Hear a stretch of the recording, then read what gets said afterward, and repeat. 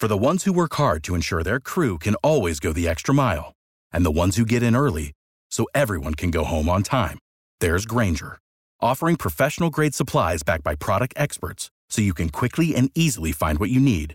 Plus, you can count on access to a committed team ready to go the extra mile for you. Call, click Grainger.com, or just stop by. Grainger, for the ones who get it done. Top national story this morning. The president ready to roll out basics of his 2020 budget plan to the Congress today.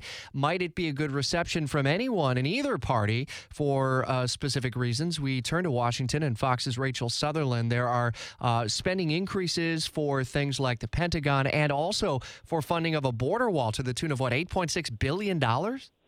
That's right. This is in addition to the money the president is seeking through his national emergency declaration.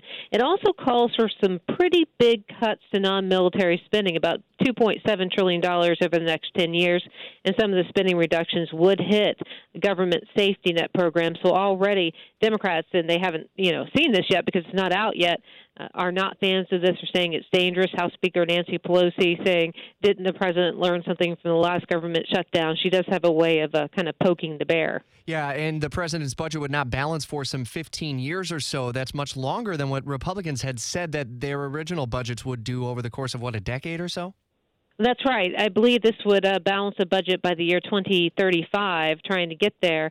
There's a lot that they're calling for in spending, like the idea of a space force being a separate part of the military. Congress has kind of given a lukewarm reception to that before. This is just the start of the budget negotiation process. Every year the president hands his request, and then the fighting ensues. Yeah, and going to take place over the coming months. And Washington insider Jamie Dupree digging deeper into the spending plan and the framework of it, which will officially be rolled out about 11:30 this morning by the Office of Management and Budget. We'll have updates for you throughout the day. Check in to Jamie Dupree's Washington Insider blog for updates as well.